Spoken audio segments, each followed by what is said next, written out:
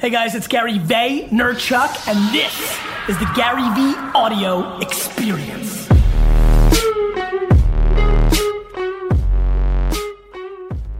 How do you monetize a blog on the internet? It baffles me, Tammy, that people even debate this.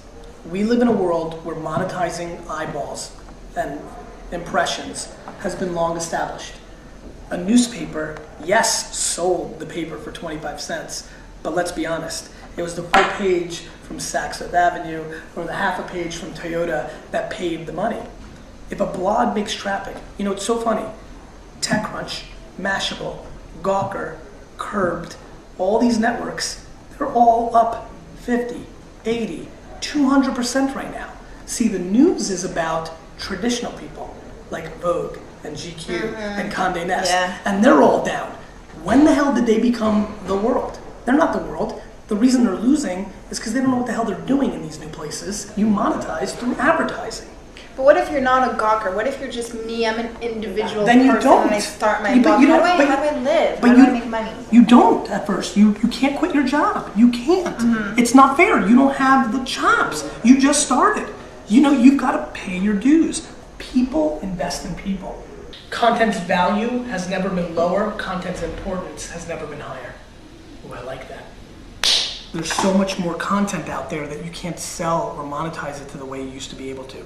On the flip side, I think every brand and everybody in the world needs to be in the content game.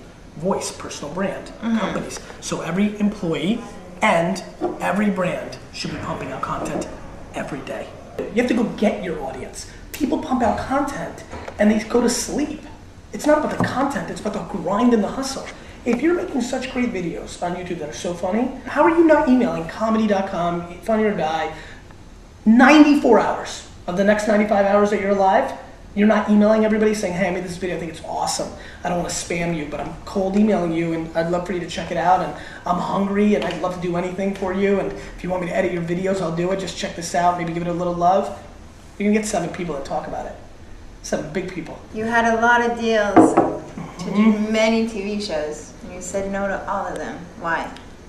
Because I'm an entrepreneur, and entrepreneurs can't sign deals that lock them up for 5 years when it's their personal brand that they're monetizing. Not when they don't believe TV is going to be as powerful as it is today in 5 years. That being said, I would do a TV deal tomorrow if it was structured in a way where I had a lot of ownership, if not all of it, and I had complete creative freedom and enormous network support. A lot of people say, Gary, you call about TV going down and all this. More people are watching television now than ever. You know, they'll throw these stats at you. More people were buying CDs than ever the day before the iPod came out. Culture shift products. The day, like I did the demonstration, that you walk into your home and you can watch anything you want from your handheld, your phone, and you hit enter, it starts playing on your TV and the cable company doesn't control it, the internet does, this day is all over. We're dealing in a non-resume world where everything you are and who you are is what you are, and it's monetizable if you want to go there. Personal brand is basically who you are. It's your digital footprint. You know, it's the world. I mean, that I think is going to expand dramatically because it's how you'll get another job. It's how you're going to spend a business. It's how you're going to get investors in your idea. It's something everybody needs. It's your equity. You are in control if you've got the chops. And if you're good about talking about politics and cooking and, you know, wine, then you can do it. Which is why in the book I talk about owning your name. Because when you own your name, you can go anywhere. So this is one of my favorite analogies I have.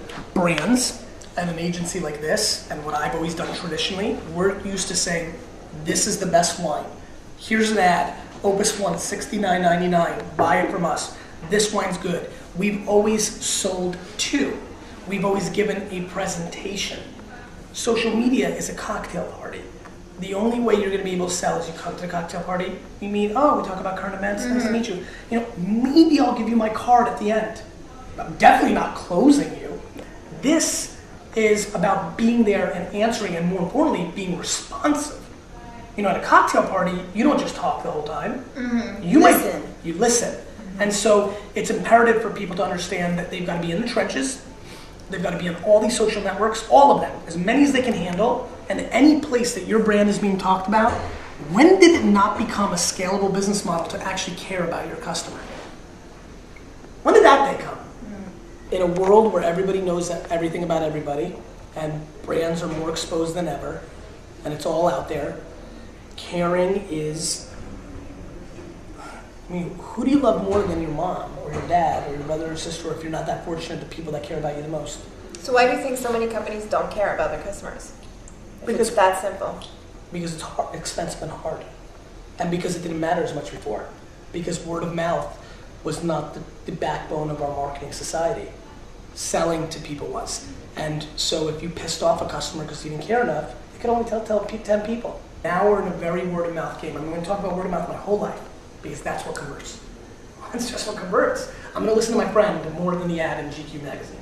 You want to talk about your childhood? I remember not getting anything I wanted, and I lived a very different life than people that had stuff, and so my mom's frugal to this day. And so it shaped me because it made me hungry. You know, it gave me a sense of hard work. My parents made me work when I was 15. I think I had the advantage of having less. I wanted to know, how did you start this passion for wine? It started with a passion of helping my family business, which is all this other stuff, you know? And this is kind of a really cool video because I love wine and I love it so much, but I love all this stuff. And then wine comes next. And that's okay. You know, just because I made my name in wine first, I did it doing all this stuff. All this stuff made anybody know that I did this. Hey guys, I hope you really enjoyed this episode of the Gary Vee Experience. Now go out and share this, pass it on, let me know what you thought.